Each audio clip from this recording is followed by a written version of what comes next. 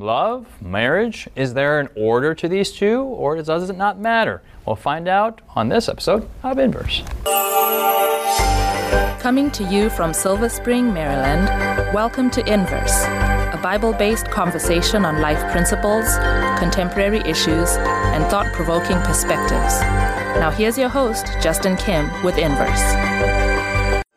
Love and marriage, and we'll even put the word sex in there. Is there an order to these things? On this episode, we're looking at the concepts of biblical sexuality, and as we are talking about a sensitive matter, we want to encourage you that if you have minors in the area to be mindful of the subject at hand.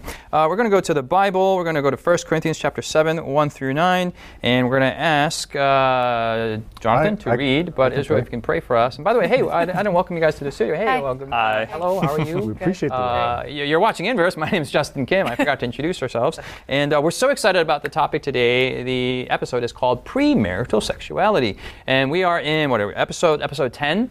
And for about the last 9 weeks, we've been looking at different aspects of biblical sexuality. Not sexuality as a whole, but what the Bible has to say. And different presuppositions of Scripture. And we want to encourage you to go to inversebible.org where you can catch up and binge watch all these exciting episodes that have been very, very, very efficacious, very, very teach-worthy, very, very, very juicy. So let's go to, let's pray. Let's pray. Israel, can you pray for us? Sure, I'll be happy to pray, Justin. Father in heaven, we are addressing a topic that is extremely important, especially in today's society, and we pray that you would bless us with your presence. In Jesus' name, amen. Amen. Amen. Thank you for that. 1 Corinthians chapter 7, and Jonathan. Now concerning the things of which you wrote to me, it is good for a man not to touch a woman. Nevertheless, because of sexual immorality, let each man have his own wife, and let each woman have her own husband.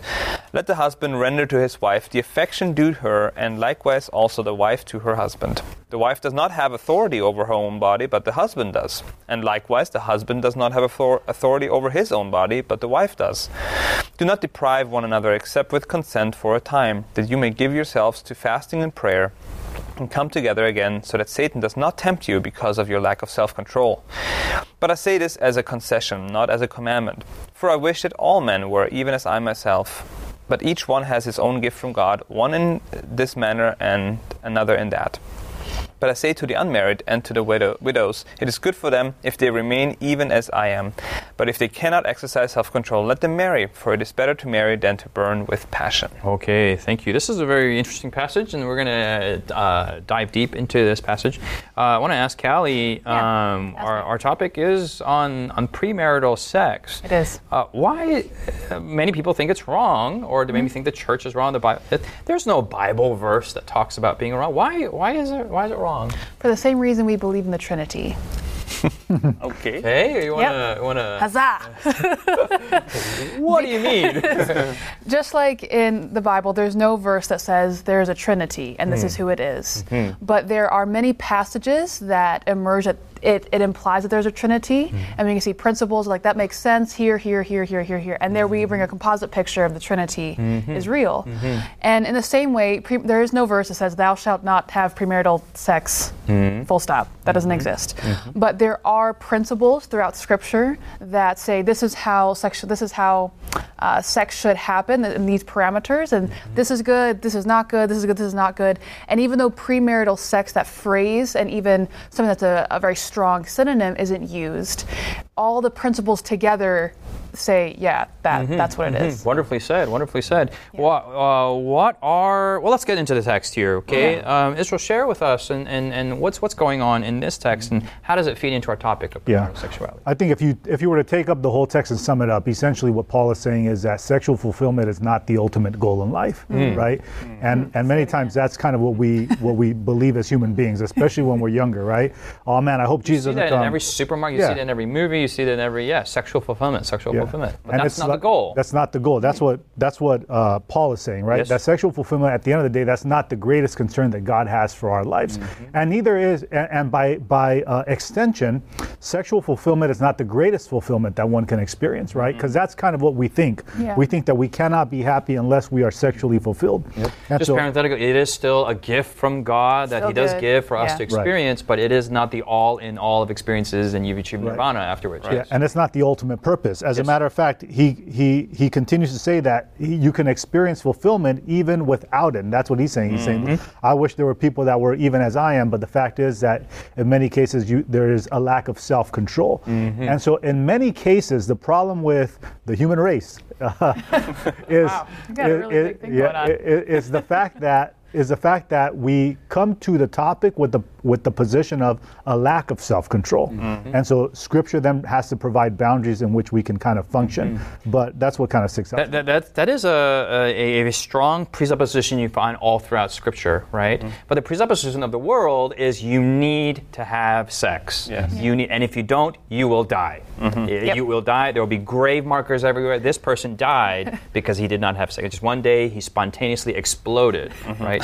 And I'm being humorous, but that is a presupposition that a lot of people have. It's a script. A lot of people. It's a script that a lot of young adults have grow up with, and even though there's just overwhelming societal pressure to, you know all this. And well, I was gonna say, even if like sometimes people say they want to wait, but then they can't. Like I remember when I was single, and someone asked me like, "Oh, so you don't like sleep around? Like you don't like just have?" I was like, "No, I don't." They're like, "I wish I could do that. I would die." I'm like, so even like people express a desire to do that, but like that's impossible because of that script. So you're even limiting your ability to live a certain way because you think it's impossible for you to physically not do something. Yeah, really. When it comes down to it, is what are the motivations in your life? Obviously, as a Christian, the way I look at it, and I want to acknowledge that, of course, as Paul acknowledges the sex drive, we are sexual beings. Yes. There is a desire in us to experience this, and there's nothing wrong with that. God has given us that. Yes. 100%. But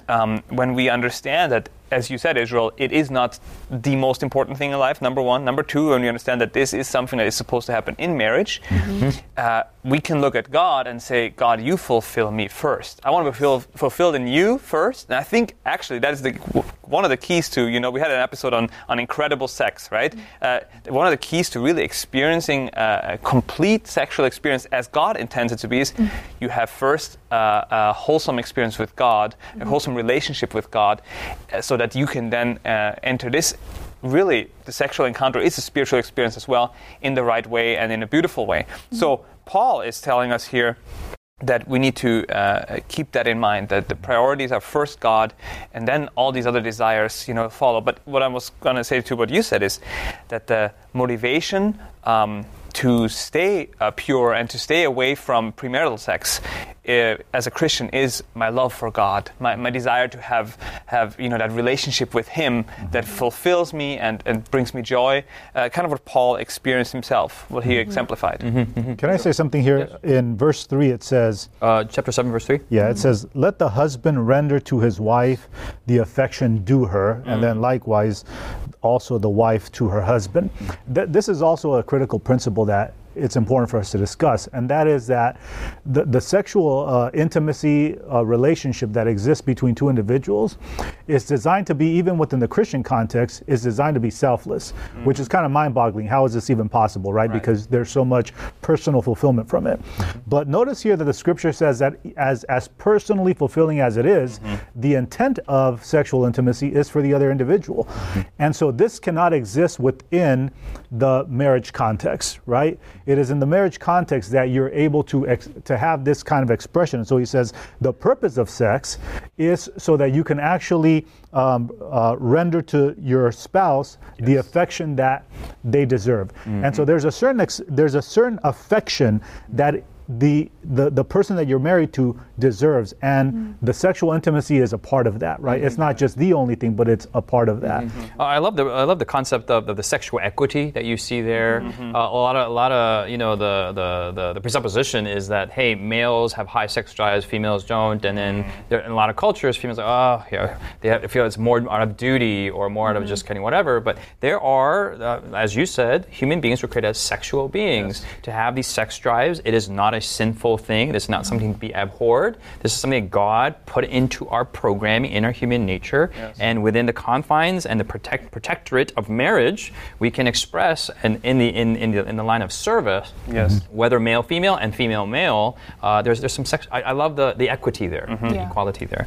Other principles that you find in chapter 7, principles of marriage. It's very interesting that you see principles of marriage, although he's advocating for singlehood here. It's a very interesting thing. Yes. In verse 5, it says, "Do not deprive one another except with consent for a time." Yes. I think it's important also, and it kind of goes with what we have said, but to acknowledge that sex is part of marriage, and it is not to be used as a tool to manipulate or if you do this, then you'll get this. No. Sex is the sexual encounter is, as we said in early episodes as well, it's a celebration of what has already taken place in your marriage, of your faithfulness, of your covenant to each other, and you're not to use it as a tool to manipulate each other or to we're not gonna have any intimacy if you not do this or whatever. So Paul is saying, he's acknowledging, even though he's talking about abstaining and so on, he's acknowledging that in the marriage context, the sexual experience is to be, that the sexual encounter is to be experienced and is not to be withheld unless for a short time to pray and to study and so on. But it is important. There's a spiritual discipline that he embeds into his counsel. Yes. Yeah. Well, I appreciate that with in relation to our topic of premarital sexuality, that there needs to be marriage, there needs to be covenant. And people ask why is there commitment? Is God just trying to kind of lock you in and the old ball and chain or whatever? But at least on the psychological level, there needs to be permanence. There needs to be an absence of risk for the two individuals to engage into that level of depth and vulnerability and that premium sexual experience. That permanence needs to be a foundation. But with premarital sex or the other versions out there, without that, it may look more exciting and more but there's a certain level that cannot be accessed because there is the fear of abandonment or what's going to happen or whatnot, and that's something that God has not designed. Really, as you said, the fullest sexual experience will not take place until you have that foundation that comes with marriage. Like you might, as you said, it might sound exciting outside and you're doing whatever, but like you are actually missing out if you engage in premarital sex. Because the sexual experience in marriage, in the right context, with a relationship with God, etc., is so much more premium, so much more amazing because it's so much more holistic. Yeah, we're going to take a break right now, but when we come back, we're going to look at the cons of cohabitation. What's wrong with shacking up and just living and test driving the car, if you will? This is Inverse. I'm Justin Kim. Stay with us after the break. Has Inverse been a blessing to you? Do you have questions, comments, or feedback you'd like to leave us? Find us on social media by searching Inverse Bible on Facebook, Twitter, Instagram, or YouTube. While there, join us, like us, heart us, thumbs up us. Our handle again is Inverse Bible, no spaces. Now, back to the discussion. Hey, welcome back. There are an alarming and a larger number of young adults who, in many societies, it is the majority where you live together. And the question is, does the Bible talk about that? Is that wrong? Is that right? And should we as even cast judgment on them? What's wrong if they're living a good spiritual life? Who are we to judge that they're doing adult activities behind closed doors? Shed light on this from this passage, Israel. Yeah. I've had the opportunity as a minister to counsel many young people who are building their relationships together and ultimately decide to get married. And this has been actually a growing trend among Christian couples that they want to live together. And as you mentioned, there's an element of trial that takes place prior to making a final commitment. And in many cases, this seems to be actually a very logical approach to a relationship. I think what happens here is that there's a misunderstanding regarding what the purpose of the premarital relationship is.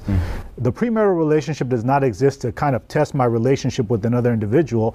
What it does is that it provides an avenue, it provides a venue, it provides a testing ground for me to be able to check my own self, right? Test my own ability, my own readiness for marriage.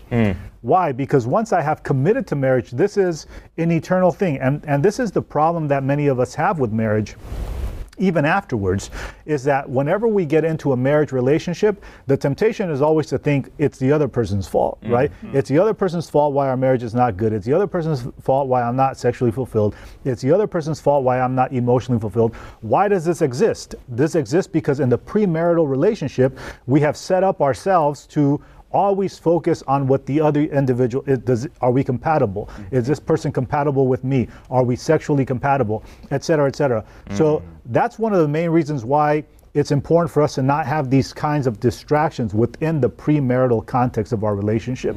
It should focus on self and my personal readiness, not my compatibility so much with, or the other person's compatibility with me. Yeah, that's awesome. That's awesome. I think we need to stress that point, that when in marriage, you don't enter marriage being, perfectly compatible and everything's worked out and ironed out, but that's how we often think we have to be. Throughout the entire experience of marriage, you are growing together, and you're, iron sharpens iron. It's a process, and there will be conflict, there will be issues, and even if you're the most holy couple in the world, there will be issues. And so we have to accept that as a reality and not stress out to think I have to make sure everything's ironed out before we enter into a relationship. No, as you said, first you need to iron out some personal issues between you and God, and there's a time for everything. But if I can quickly take it to the Bible here, in Genesis chapter 2, we do get some biblical counsel as well, as far as living together before you're married. Yes, back to Genesis chapter 2. 2 verse 24. 24. Yes. It says there, "Therefore a man shall leave his father and mother and be joined to his wife, and they shall become one flesh." Here we see what is the order of service. What's the order? Like you are with father, you live with live with your father and mother, and then you leave. Yes. And then you cleave. Yeah. Yes. Then you cleave. So of course, not everyone lives with their parents before they get married, but this was how it was originally, and there's nothing wrong with not living with your parents before you're married. However, you don't enter into that oneness with your spouse until marriage, and that includes where you live. All of our discussions, they go back to like episode 1, these scripts. Some cultures, you cohabiting is the norm, right? You go out on your own and you live with someone, and that's the norm. And if that's the norm, why can't we bring that norm into the church? That's one. And then you're bringing up Genesis 2. There's some people that you live with your parents, and after you live, if you get married, you live with your parents until they die, right? And until you die. I mean, someone has to die for something to take place. So that's also a cultural norm. Why can't we bring that into church? So we find that Scripture, in many ways, is countercultural. Yes. Yeah. And if you don't know what I'm talking about, we want to encourage you to go to hopetv.org/inverse and look at the past episodes, and especially episode 1, which really is informing a lot of our episodes afterwards. Callie. I want to speak to another reason people might try to go down this path of just living together and trying things out, and that is the realm of fear. Now, it might not be explicit, but I'm not sure this is going to work out. So I don't want to get married because divorces are messy, they're financial, they make people sad. So what's the big deal about us cohabitating and just trying it out? And growing up, I was very afraid of divorce because so many people get divorced. And so I'm like, I really resonate with that fear because it is a terrifying reality. But that requires us to allow God to guide our relationships. Because it's not, if we just take this as people who don't already surrender their lives to God, we're like, oh, don't cohabitate. It's like, well, I don't even listen to other things. So why would I listen to that? But if we really want to surrender everything to God, He can guide us into godly marriages that last the test of time. And I even think, my husband and I, we were long distance the majority of our relationship. And so we didn't get to go grocery shopping together. We didn't get to balance the check, things that make people fight. We get to talk about finances as much. But even in the first months of our marriage, we moved a different continent. We renovated an apartment. We hosted my family for 2 months, and we still liked each other at the end of it. But it's like, we didn't get to live together. How did we know that was going to work out? How did we know if the toothpaste was on the right side of the sink? Because we talked about the things that mattered the most. Right. And so then when we were together, everything else, we can make it work out. Right. Even if it doesn't do it naturally. So God is a trustworthy God. That He's not like, oh, I'm going to let you run it yourself and you figure it out. If you get in divorce, sucks to be you. But we can trust Him to see us into a godly relationship, so we don't have to test it ourselves.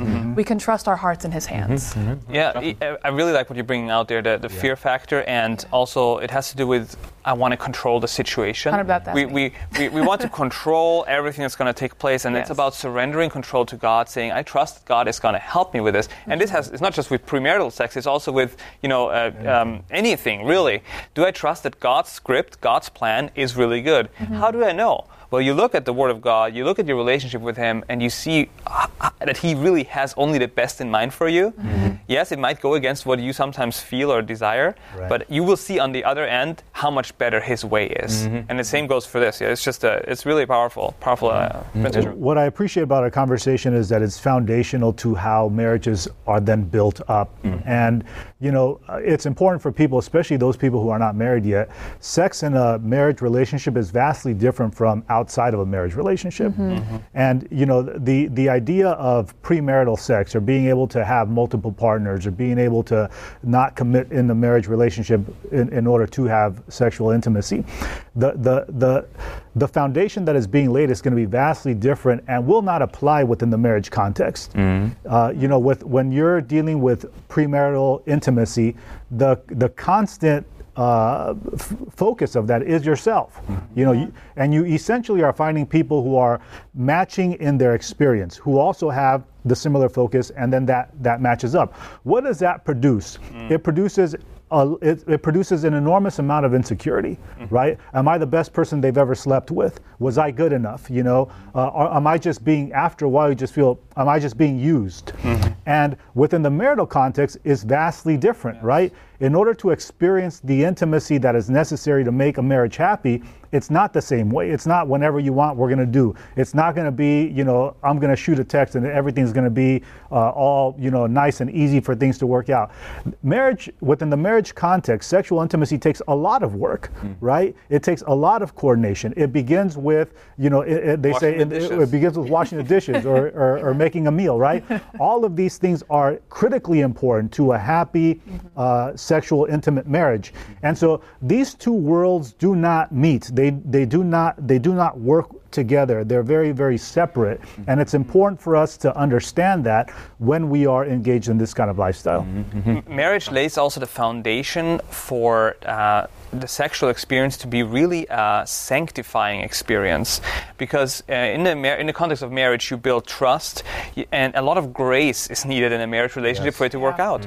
And in the sexual encounter, in that nakedness that takes place, you are showing grace towards your partner, because you both spouses do it towards each other, and you realize, wow, I'm accepted with all my flaws, with all my issues, not just physical issues, but really all the issues that my partner knows about me. Last week. Right, they still love me. And that is a beautiful experience of grace and forgiveness and love that takes place there, that reflects how God treats us. Yes. And you will not encounter that outside of the marriage context to such a degree. So I think there's just so much that takes place within the marriage context that you cannot reproduce outside. Right. And in many cases, sadly, it's even hard to experience that within a marriage. There's a lot of marriages who unfortunately are not able to experience that beauty. Yeah. I'd like to shift and go to Genesis 2, if you will, 2:22, and maybe address a little bit about the first wedding, the first marriage service. That really sets the proper tone for future marriages. Verse 22, then the rib, which the Lord God had taken from man, he made into a woman, and he brought her to the man.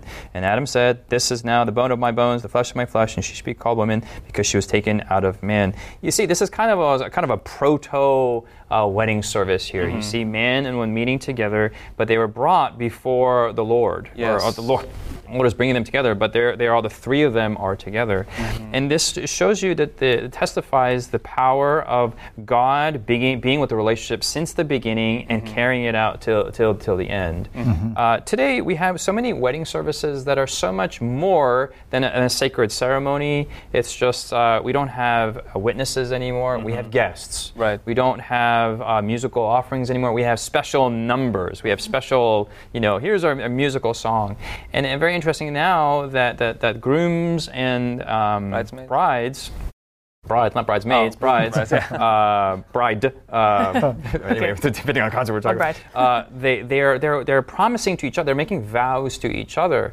But really, the directionality should be going to God, right? They're making vows to God. Right. By the time of the wedding service, they should have already promised each other. Hopefully, that discussion has already taken place. And all those who are guests are really witnesses of them making a promise to God. And that God being there since the beginning it really ensures that God is the Lord of that couple and kind of seals them. And we see that language in Song of Solomon. Why is it? Where did the shift take place? How come we are moving away from that model? Yeah. Well, I think we're moving away from the model because we are afraid to allow God into the most intimate aspects of our relationships. Something that I wish would have been mentioned earlier was the fact that God is the one that took upon himself the responsibility of making someone compatible. And we said, we don't want God to make a person compatible for me because I don't trust him. I need to make my own person. I need to find my own compatible individual. And I think because we have been afraid to entrust God with our own happiness, we've pushed him out of the picture. And then we've taken that responsibility on ourselves. I just wanted to maybe address also the fact, what if you have already engaged in premarital sex? Okay. I think the Bible speaks to the reality that God is able to even restore those wounds that we have inflicted upon ourselves. 100%. And Jesus said, go sin no more. I don't condemn you. If you confess your sin, God is willing to forgive, to heal, and to restore even that which was lost. Virginity is so much more than just physical. It's emotional and spiritual. Yes. And God can heal that and is more than willing to do that. Yes. Amen. We've been looking at these high ideals in the last couple of episodes and in this one. And now we want to encourage you to stick with us. And next week, we're going to look at some ways that should you have made a mistake or you've messed up and things have gone wrong, how do I rectify? And what does the Bible have to say about that? We want to encourage you to continue the conversation on social media under the handles of Inverse Bible, and go to inversebible.org to download our Bible study guides. We're so happy that you decided to join us. We'll see you next week as we continue our conversation on the topic of biblical sexuality. God bless you guys. You've been listening to Inverse, a Bible-based conversation with Callie Williams, Israel Ramos, Jonathan Walter, Sebastian Braxton, Siku Dako, and your host, Justin Kim. Inverse is brought to you by the Hope Channel, television that changes lives. For this and more inspiring episodes, visit inverse.hopetv.org. Find us on social media, #InverseBible. Until next time, this is Inverse.